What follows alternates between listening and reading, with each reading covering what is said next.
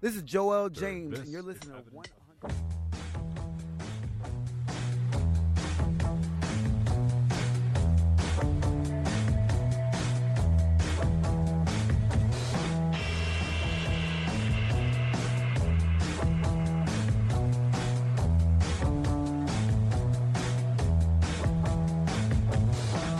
We reject the ideology of globalism, and we embrace the doctrine of patriotism. Not only will this tax plan pay for itself, but it will pay down debt. There are moral and legal obligation questions that I think we'll have to wrestle with as a society. When we as people go wobbly on the truth, we go wobbly on America. All you have to do is look at the numbers, look at what we've done. And this is only the beginning.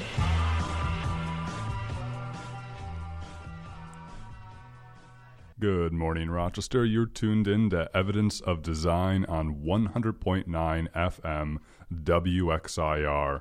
My name's Jason Taylor, host of Evidence of Design, and I'm joined live in WXIR's studios by my good friend and co-host, Matt Treadwell. Hey. This is the 152nd episode of Evidence of Design. It is Saturday, August 21st, 2021. We're happy to be here.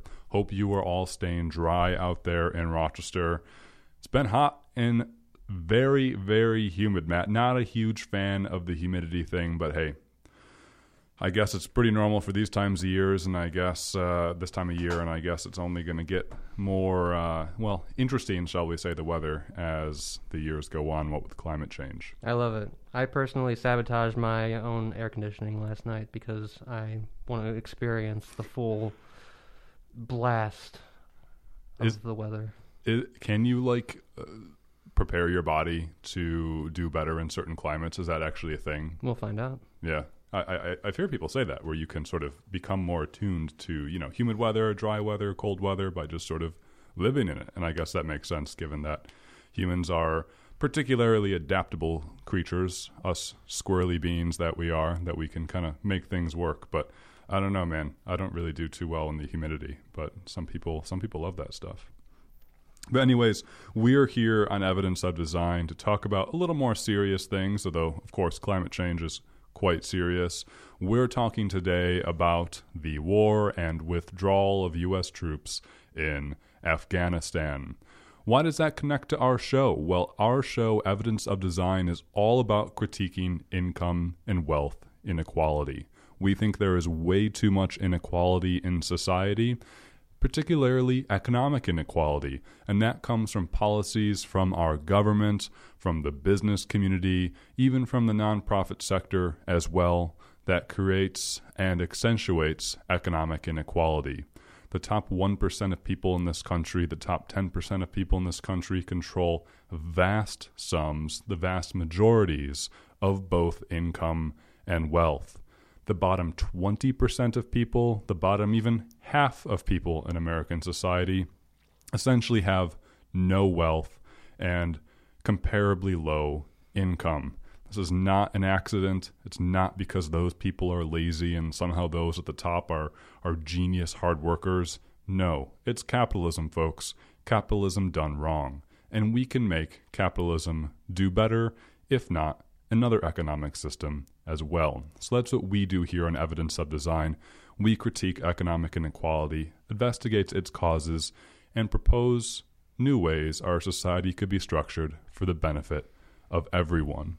How does Afghanistan play into this? Well, we shall see. The war, of course, has so many costs, both in human lives and opportunity costs of things that could have been, perhaps should have been, and, of course, monetary costs. It's expected the U.S. has spent more than $2.2 trillion on the war. That is a vast sum, so incomprehensibly large, right? Our human brain just can't sort of figure out how much is 2.2 trillion of anything, let alone money, something as amorphous as money. To break that down, that's $11 million an hour. $11 million an hour. Think about how much you might make an hour. Probably not $11 million. So a lot of money has been spent in the war in Afghanistan, and a lot of that money probably could be spent, on universal health care, roads, bridges here, et cetera, et cetera. We'll get into that and more. So on today's show, we'll be talking about the origins of the war in Afghanistan, the costs of the war, and looking at what perhaps could have or should have and where we go from here. We'd love to hear from you throughout the hour. This is what Grassroots Community Radio is all about. Give us a call, 585-219-8889. Again, 585-219-8889. You can also stay in touch with us at our social media handles, Radio EOD. That's on Facebook and Twitter, Radio EOD. We'll be right back to jump into talking about the war in Afghanistan after a short break. Hang on. Theme from Merry Christmas, Mr. Lawrence by Ryuichi Sakamoto. It sounded a lot like Blade Runner to me, but you're tuned into Evidence of Design, folks, on 100.9 FM WXIR in Rochester. Let's talk about the war in Afghanistan. Of course, this week, dramatic developments with the Taliban retaking control of Kabul and effectively the rest of the country in Afghanistan. This was not anticipated, supposedly, by our intelligence community and the Pentagon. Well, it was anticipated that Not it would happen assumed. eventually. Right. But just not with the speed that it happened. Right. So U.S. troops are supposed to be all out of Afghanistan by September 11th, of course, the 20th anniversary of the 9/11 attacks. And U.S. troops are supposed to be out in a few weeks, 100% so. It seems like most U.S. troops were already out of the country.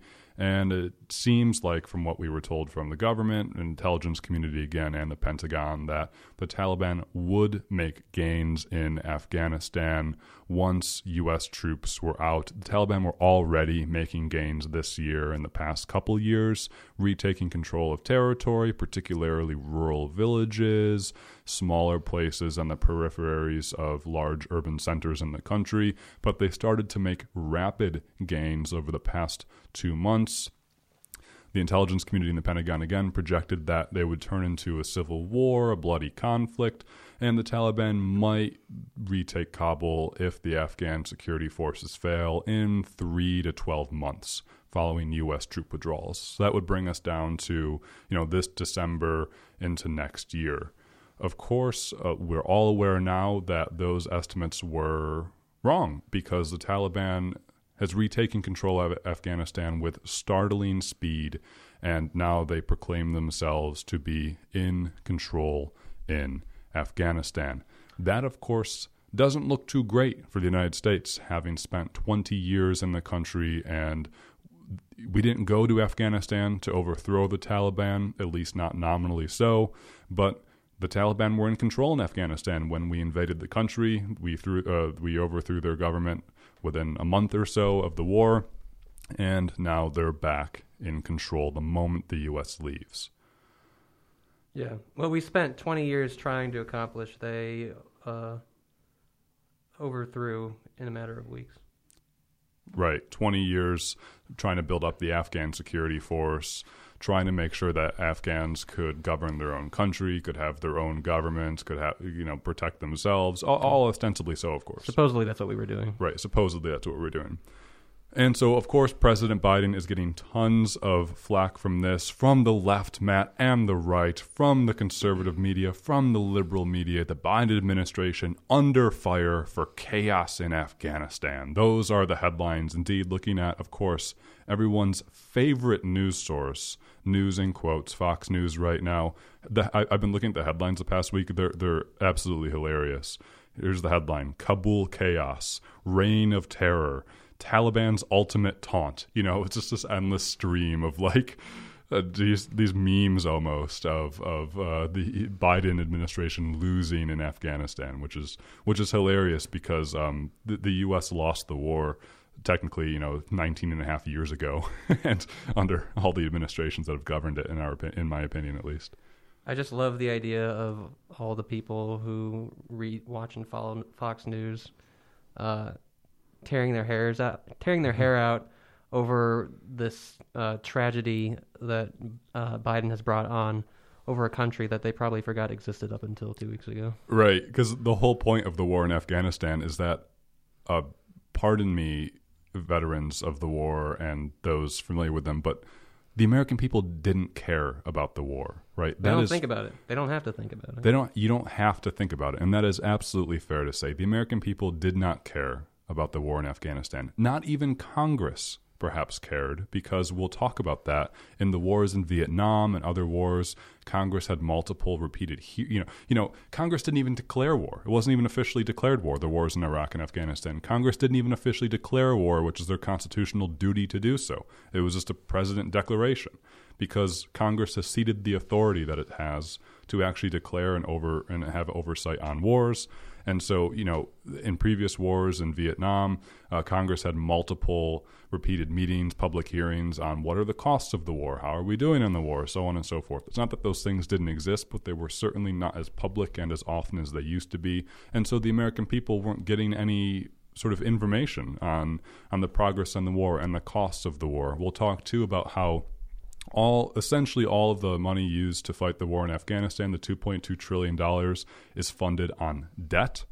In past U.S. wars, to fund wars, we would raise taxes. And so the American people would feel the cost of the war because our taxes were higher, because we had to pay more money to fund our troops there and to fund the roads, bridges, schools, hospitals being built overseas.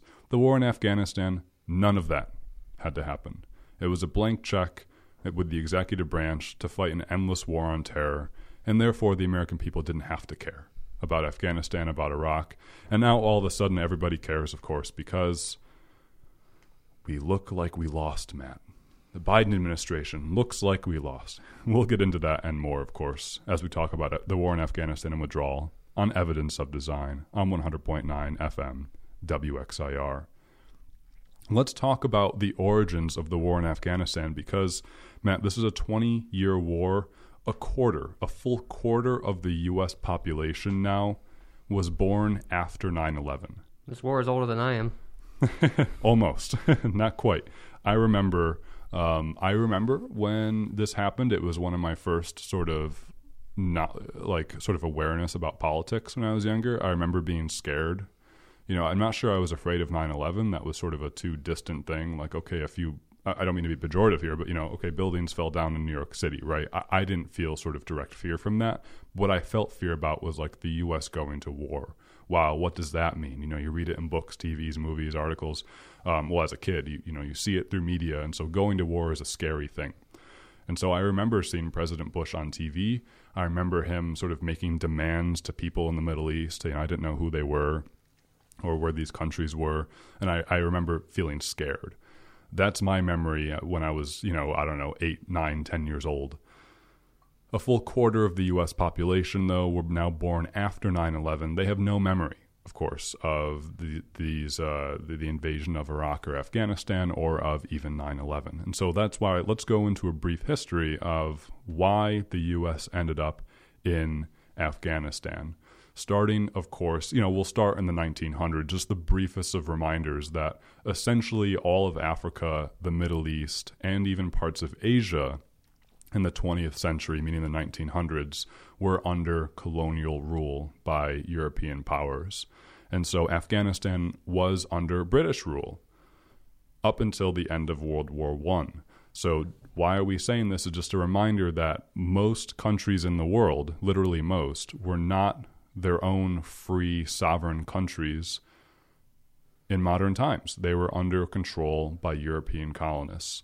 And that makes it so that has a lot of implications for how countries develop in terms of national identity, in terms of access to their own resources, in terms of, the furthering of their own culture. It perhaps makes it harder for that country to develop into something that's a successful human body, right? Because they're under subjugation by a colonial power, which Afghanistan was under British rule until after World War I.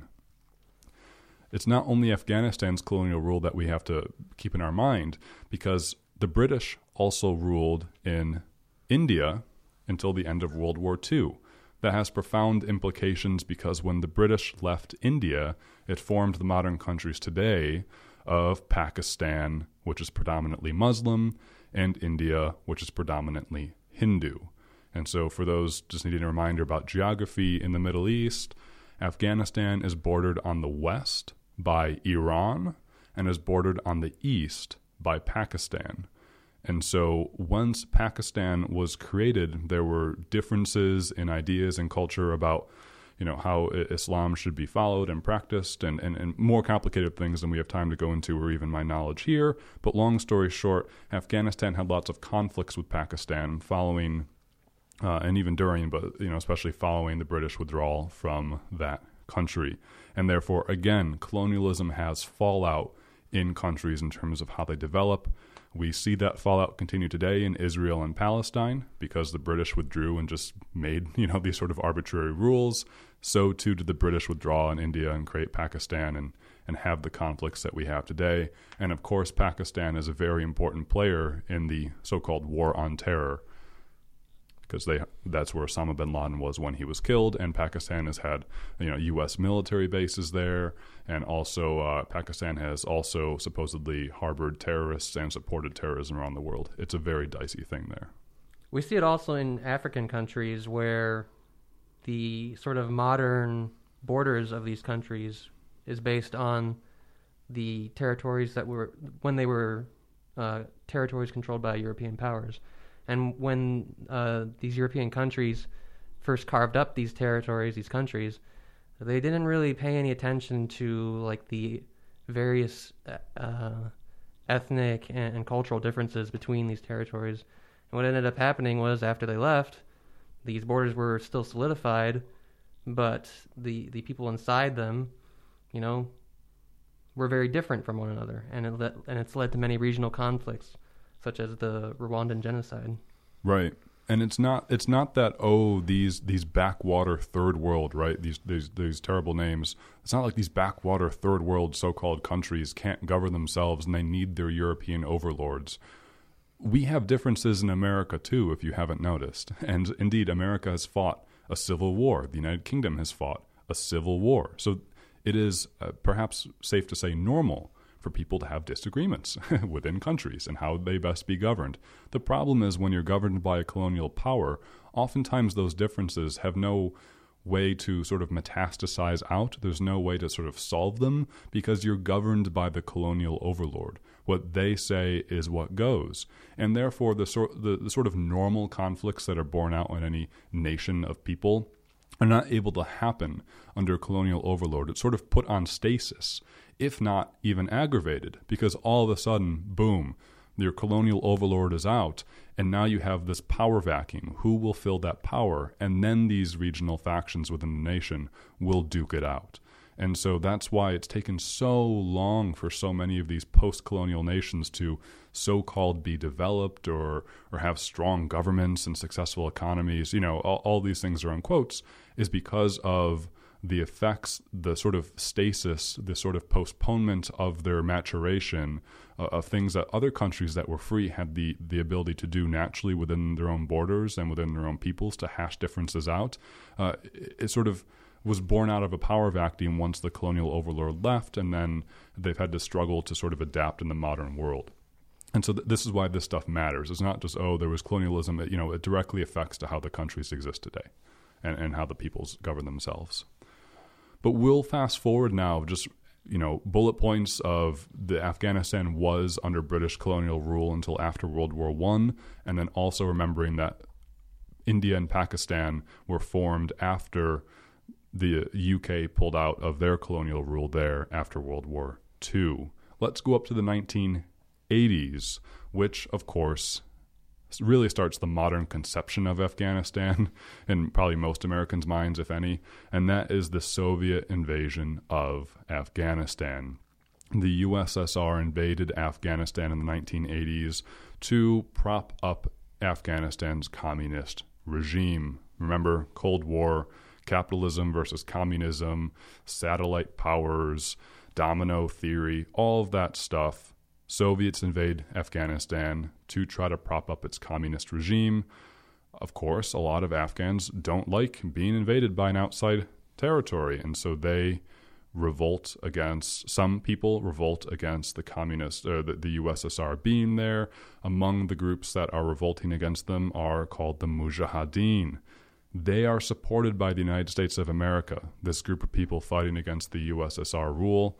They are supported by the United States of America. There's a famous photo of some Mujahideen leaders sitting in the Oval Office with President Ronald Reagan, of all people. The U.S. funded them, provided them intelligence, gave them weapons, because again, Cold War, U.S. thinks it has an interest to make it harder for the USSR to succeed in Afghanistan. The USSR, after 10 years, leaves Afghanistan. Its objectives are not really accomplished. Lots of people died, lots of money squandered. Not a successful war in Afghanistan by many accounts. What happens to the Mujahideen that the U.S. funded for a decade? Well, the ironies of history, Matt. The Mujahideen, they splinter, there's interfighting, and out of them is born the Taliban. The Taliban were formed out of a group of people that the United States funded and supported. In the 1990s, the Taliban takes control of Afghanistan. They govern the country, and they start to harbor Al-Qaeda, which was formed by Osama bin Laden. He's, of course, he was born in Saudi Arabia, and he went around the Middle East and parts of Africa and Sudan, and also in Afghanistan in the 80s, and eventually ended up forming Al-Qaeda. That for many reasons, the Taliban and Al-Qaeda in some ways shared objectives, in some ways they did not, but long story short, the Taliban essentially allowed Al-Qaeda and Osama bin Laden to live in Afghanistan and for Al-Qaeda to do their operations. It's not like the Taliban were Al-Qaeda. It's not like the Taliban were the ones, they did not indeed plan 9/11. That was Al-Qaeda. But long story short, for us, why it matters to the United States is because the Taliban provided essentially safe harbor to Al-Qaeda.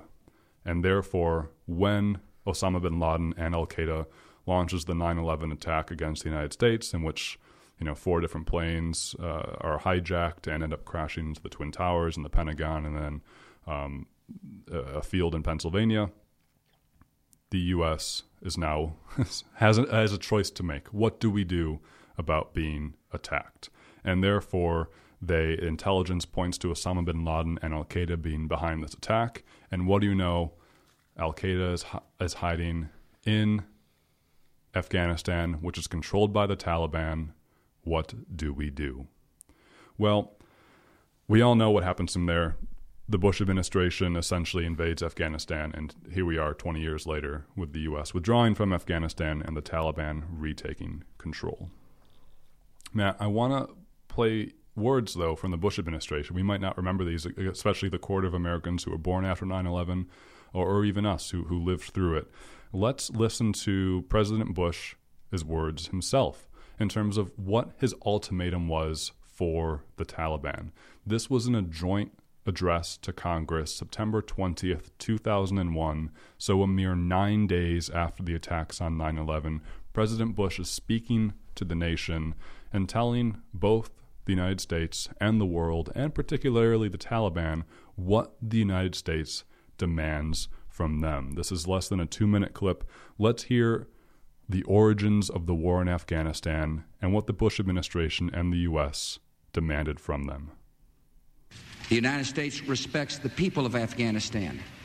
After all, we are currently its largest source of humanitarian aid, but we condemn the Taliban regime. It is not only repressing its own people, it is threatening people everywhere by sponsoring and sheltering and supplying terrorists. By aiding and abetting murder, the Taliban regime is committing murder. And tonight, the United States of America makes the following demands on the Taliban. Deliver to United States authorities all the leaders of Al-Qaeda who hide in your land. Release all foreign nationals, including American citizens you have unjustly imprisoned. Protect foreign journalists, diplomats, and aid workers in your country. Close immediately and permanently every terrorist training camp in Afghanistan, and hand over every terrorist and every person in their support structure to appropriate authorities. Give the United States full access to terrorist training camps so we can make sure they are no longer operating. These demands are not open to negotiation or discussion. The Taliban must act and act immediately. They will hand over the terrorists, or they will share in their fate. Again, that's former President George Bush speaking to a joint session in Congress 9 days after 9/11, making an ultimatum to the Taliban. Hand over access to the terrorist training camps so that we can start making terrorists. It's certainly some of the comments age well, some don't. So Bush is laying out there, Taliban, this is what you must do. You must hand over access to terrorist training camps so we can make sure there's no terrorists in them, and also turn over al-Qaeda leaders, particularly Osama bin Laden. Of course, Matt, you can see there's already flaws in the plan here, because if you're a terrorist, the old saying, one man's terrorist is another man's freedom fighter, terrorists don't walk around wearing an ID badge saying, I am a terrorist, right? And so to determine who are terrorists within a given country, pretty hard. What are the terrorist training camps? Some are probably more obvious than others, right? So it's hard to figure out, right? It's not like you're asking people, give us everyone, hand over everyone whose date of birth is before this date and time. Great. Easy to prove and find out. Hand over your terrorists. I don't know how you measure that objective or achieve that objective. I mean, there's no way that Bush wasn't going to send us to war.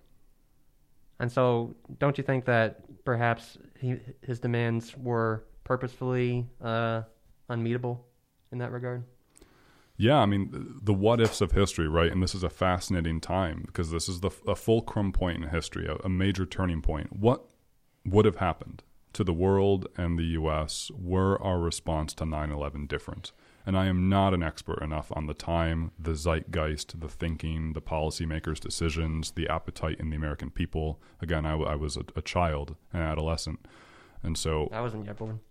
Right. Matt's Benjamin Button.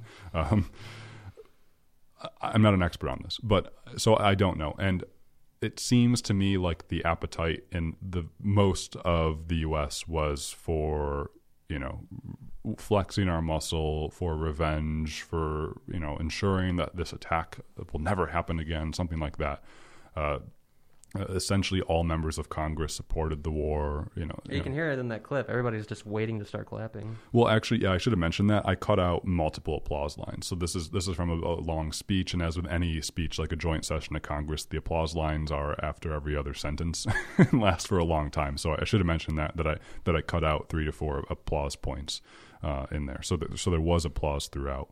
But yeah, that's the ultimatum the United States made on the Taliban. Turn over your terrorists, turn over Osama bin Laden and al-Qaeda. This is non-negotiable. And the last point is particularly poignant. If you do not do this, you will share in the terrorists' fate. Meaning, I think, you will be at the other end of our rifle. You will be the subject of our war. And indeed, that is what happened. The U.S. shortly thereafter, I believe in October 2001, invaded Afghanistan and very quickly routed the Taliban regime. The Taliban sort of fled to the peripheries of the country, and so too did al-Qaeda. They fled for the most part. And the U.S., ever since then, had control of the country with their own sort of branches of the Afghan government, a newly formed Afghan government. The problem, though, Matt, with the war in Afghanistan shortly after it started is that, we achieved a military victory very quickly. Went in the country within a matter of 1 or 2 months. We ostensibly defeated the Taliban and drove out al-Qaeda from seats of power. The problem, though, is that how do you win this war when you're fighting against really ideology and culture and lack of resources as opposed to having defined military objectives? Indeed, even if there's a clear military objective of saying the United States wants to get Osama bin Laden, we will not stop until we get him. Well, there's this famous moment in the war in Afghanistan the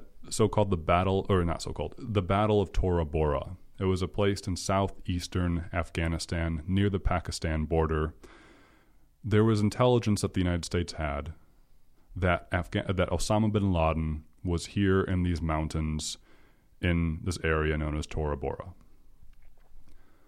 The United States, for whatever reason, and this is one of the big blunders of the war and of history, did not use its military might, did not press an attack in the Battle of Tora Bora. Instead, it was sort of an Afghan security force who fought the battle, despite there being strong intelligence that Osama bin Laden was here.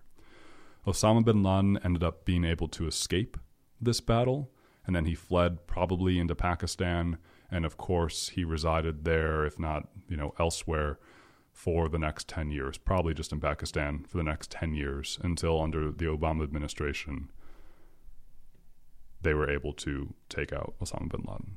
But this is one of the big blunders of the war where, okay, here's this big strategic objective, right? It's not just go against terrorists, which is hard to define. It's let's go after Osama bin Laden. Here he was. The U.S. didn't act. Why didn't they act? A lot of people think it's because the Bush administration, there's evidence to support this, the Bush administration was already turning its attention to Iraq. Remember, the war in Afghanistan started 2 years before the war in Iraq, which was in 2003. They all blend together at this point. The United States had been essentially militarily victorious in Afghanistan up to this point. The war seemed kind of over in terms of overthrowing the Taliban and driving out al-Qaeda. The Bush administration, of course, one of the most large blunders in American foreign policy, was already turning its attention to Iraq, having its Sauron's eye fixed on the country, having intelligence, focused there, planning troop deployments in Iraq, and therefore they thought, why bother with this? Why bother deploy resources here in this remote part of Afghanistan? Or was it their aim all along? Yeah, hard to know. George Bush is still alive. I guess someone could ask him. I don't know if he would answer truthfully. But one of the big blunders of the war in Afghanistan could have gotten Osama bin Laden right at the start. Did not. Ostensibly our aim for starting the war. Right. Instead, the U.S. has its eyes fixed on Iraq, which had no weapons of mass destruction, of course, and had no role to play in the terrorist attack on 9/11. Of course, the rest is history from there. 2003, the U.S. invades Iraq. That happens for 10 years. The U.S. pulls out, ISIS goes in, et cetera, et cetera, et cetera. We go back in. Then we go back out. Right. So we're talking about the war in Afghanistan on Evidence of Design on 100.9 FM, WXIR in Rochester, going through the history of the war in Afghanistan. There's a lot here, of course. Books are written on this. The point I want to make is after the U.S.'s quick military victory, as you could call it, in Afghanistan in 2001, and after their failure to capture Osama bin Laden in 2001 at the Battle of Tora Bora, the U.S.'s role changes multiple times. It's from winning a conventional war to fighting a war on terror to nation building to training Afghan security forces to fend for themselves. It changes multiple times, and depending on the administration's needs to placate the American people in Congress, it highlights one of those things over another.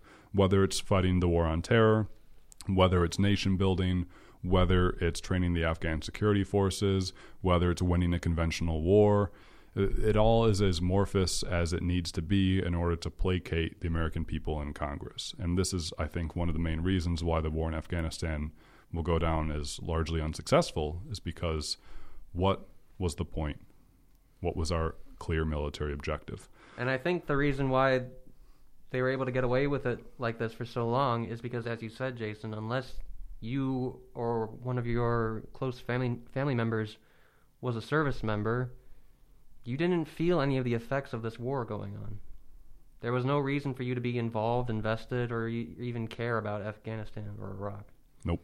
And we'll talk about that, many reasons why the American people didn't have to care. Want to play one last clip from the Bush administration, though. This is George Bush's words, again, joint session to Congress, September 20th, 2001. Applause lines have been removed from the clip, talking about the Bush administration's conception of how the war in Afghanistan will go, really the start of the so-called war on terror. Matt, it's interesting to note how President Bush, even here at the very start, says this war will be unlike any other, and it might be a messy one. It's interesting. A lot of people think that, Bush said we're going to go in there, we're going to kick butt, and then we're going to get out. I think at times he did say that, but at other times too, as we'll hear in this clip, we were told from the start that this war might be a little dicey. Let's hear what George Bush had to say, a little less than 2 minutes. Let's go. Americans are asking, how will we fight and win this war? We will direct every resource at our command, every means of diplomacy, every tool of intelligence, every instrument of law enforcement, every financial influence, and every necessary weapon of war to the disruption and to the defeat of the global terror network. Now, this war will not be like the war against Iraq a decade ago, with a decisive liberation of territory and a swift conclusion. It will not look like the air war above Kosovo 2 years ago, where no ground troops were used and not a single American was lost in combat. Our response involves far more than instant retaliation and isolated strikes. Americans should not expect one battle, but a lengthy campaign, unlike any other we have ever seen. It may include dramatic strikes visible on TV and covert operations, secret even in success. We will starve terrorists of funding, turn them one against another, drive them from place to place until there is no refuge or no rest. And we will pursue nations that provide aid or safe haven to terrorism. Every nation in every region now has a decision to make. Either you are with us or you are with the terrorists. Only a Sith deals in absolutes. Can President Bush say, I told you, Sean? Former Bush, can he say, I told you so? It'll be a long war, unlike any other. I love the beginning of that clip where he's like, we're going to harness every resource to go after these guys. Not taxes, though. That's out. Not taxes. Got to cut those taxes for the wealthy and businesses. Yeah, he also says we're going to deprive terrorists of the resources and drive them from place to place. Sounds a lot like what happened to us in some ways. So, at the start of the war, Bush administration saying it might not be like other wars, could be a long one. But to be fair, at other times he also said, this will be decisive, in regard, and we're going to kick butt, and we're not going to be there forever, right? No president wants to say we're going to be there forever. It's all about moving the dice, moving the cards. So, folks, we're talking about the war in Afghanistan on Evidence of Design on 100.9 FM WXIR in Rochester. Let's talk now, Matt, about some of those costs of the war. A lot of costs. 20 years, of course. Let's just start with the monetary costs. Although, of course, human lives are the most important, and we'll get to those, of course. The monetary costs, though, Matt. 20 years of war. It's projected it will cost the United States over $2 trillion. That it has, yeah, and will, because this was financed on debt. Yes, so the war was financed on debt. IOU. Not many Americans probably know that. We borrowed money to fight the war, and when you borrow money, it has interest on it because you have to pay it back. So Americans will be paying for the wars in Iraq and Afghanistan, but we're just talking about Afghanistan here, not even talking about Iraq, just Afghanistan, $2.2 trillion. We will be paying for the war in Afghanistan for generations to come. Until we're all dead.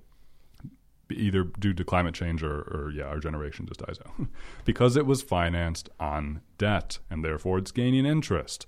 And also, when you go to war, people get injured physically and mentally. That costs a lot in healthcare. We'll be paying for the healthcare for the troops who fought in these wars for the rest of their lives. So wars cost a lot of money. And not just because the U.S. troops pull out doesn't mean that the costs stop. Indeed, they go on. So as of now, $2.2 trillion with more to come. $2.2 trillion is a ridiculous sum that our brains cannot comprehend. If you break that down, that's $270 million a day over the past 20 years. Again, that's so large you still comprehend it. How about how much an hour? That's $11 million an hour. still essentially impossible to comprehend. Matt, the federal minimum wage is $7.25 an hour. The minimum wage for Afghanistan was, I guess, $11 million that the government was spending. It's just an exorbitant figure. It's exorbitant. To put that in perspective, the war in Afghanistan has cost $2.2 trillion so far. The total student loan debt in the United States right now is $1.7 trillion. So in the money that we've spent in Afghanistan, we could have more than canceled every single person's student loan debt in the country right now. How about the infrastructure deal passed this week by the Senate? That giant infrastructure package that's been quoted to say it's the biggest infrastructure spending in decades to repair America's dilapidated roads and bridges. That's $1.2 trillion. The war in Afghanistan has been double that. But think about how much safer we are now, Jason. Like fighting a pointless war for 20 years, $2.2 trillion. But peace of mind, no terrorists. Priceless. Ain't no terrorists, that's for sure. Because we all know that, terrorism was a direct threat to Americans' lives on a day-to-day basis. Yeah, the global terror network. The Illuminati. Which had permeated all aspects of society in countries all over the world. Couldn't walk into Wegmans without being scared, It's the sum is staggering. And the next time a politician says, I don't know how to pay for something, just remember that the war in Afghanistan has cost essentially $11 million an hour over the past 20 years. Just remember that we were sending like $3 million a day to like provinces in Afghanistan that we didn't even know what to do with. Yeah, the Afghanistan papers released 2019, right before COVID-19. The people should read them if you haven't. They're kind of like the Pentagon papers for Vietnam. The Afghanistan papers, Google them. It's on the Washington Post. Yeah, Washington Post has covered it. Others have covered it. It's staggering. Villages in Afghanistan were getting $3 million that, had tiny populations of people who were living in rock and mud and stone and stick huts that there's just no way to spend that money. Just the infrastructure there isn't to spend that. It's astounding. Anyways, the monetary cost of the war. In the Korean War in the 1950s, President Harry Truman temporarily raised the top tax rates to 92% to pay for the Korean War. How about Vietnam, 60s? President Lyndon Johnson temporarily raised the top tax rates to 77% to pay for the war. How about the war in Afghanistan and Iraq? President Bush, 2000s, cut taxes for the wealthiest. Cut taxes by 8%. Yes, modern fiscal conservatism. Love it, dude. Neoliberalism, modern Republican economics. It's amazing. Debt-financed war. But also we shouldn't have gone to war. Yeah, debt-financed war. So no economic sense to this. American people didn't have to care because they weren't paying for it. We literally weren't paying for it because it was debt-financed. We're going to be paying for it now. All the people who voted for this in Congress will be dead. It's like... Or are already. Yeah, or are already. And so the American generation will be paying for this. It's obscene when you talk about the monetary cost. It's absolutely obscene.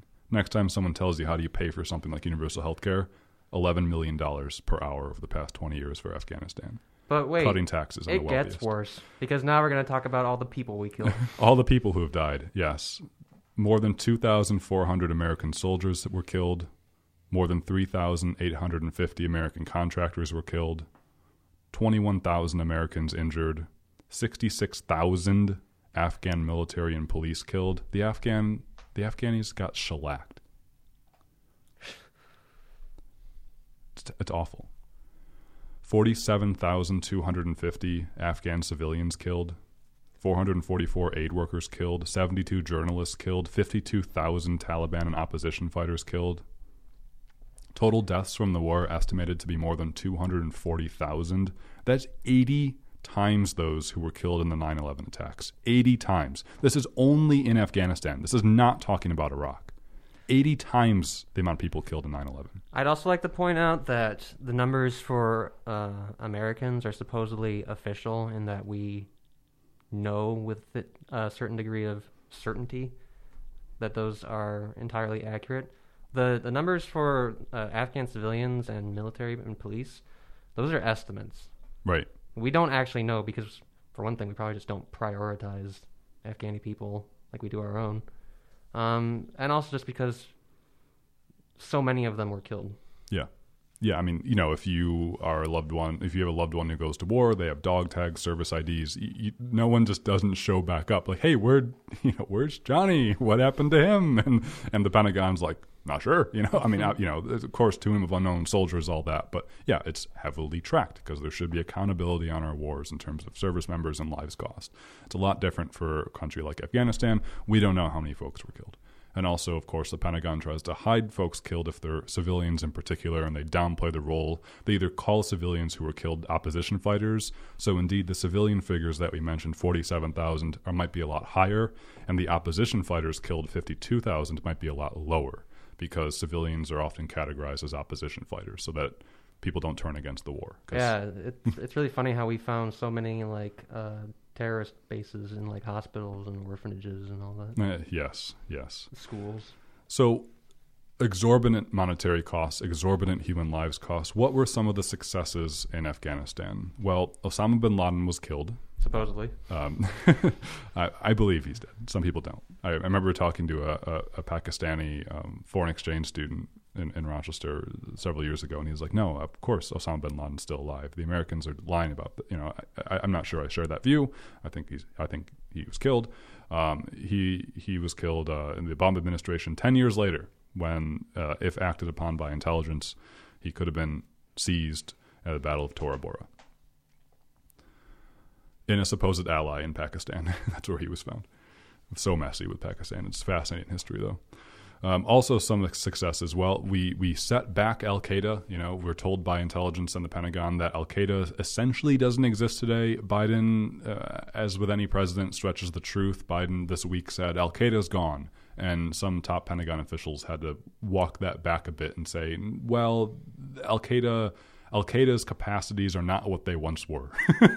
You know, we also set back the Taliban. Yes, for a bit. So Al-Qaeda's still out there, but their capacities are not what they once were. So how's that for a success metric?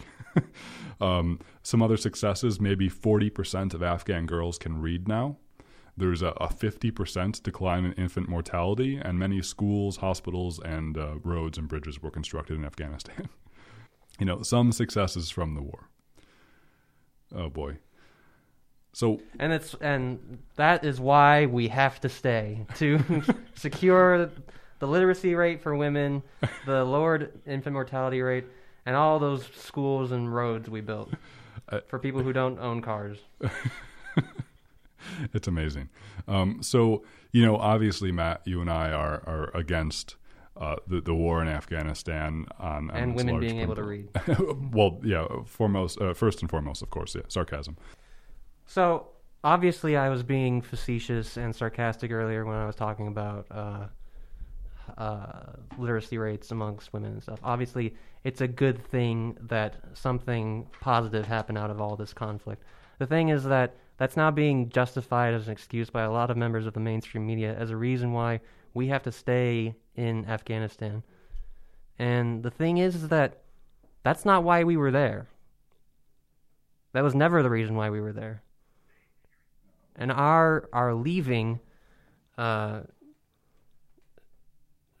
staying there does not, how do I put this?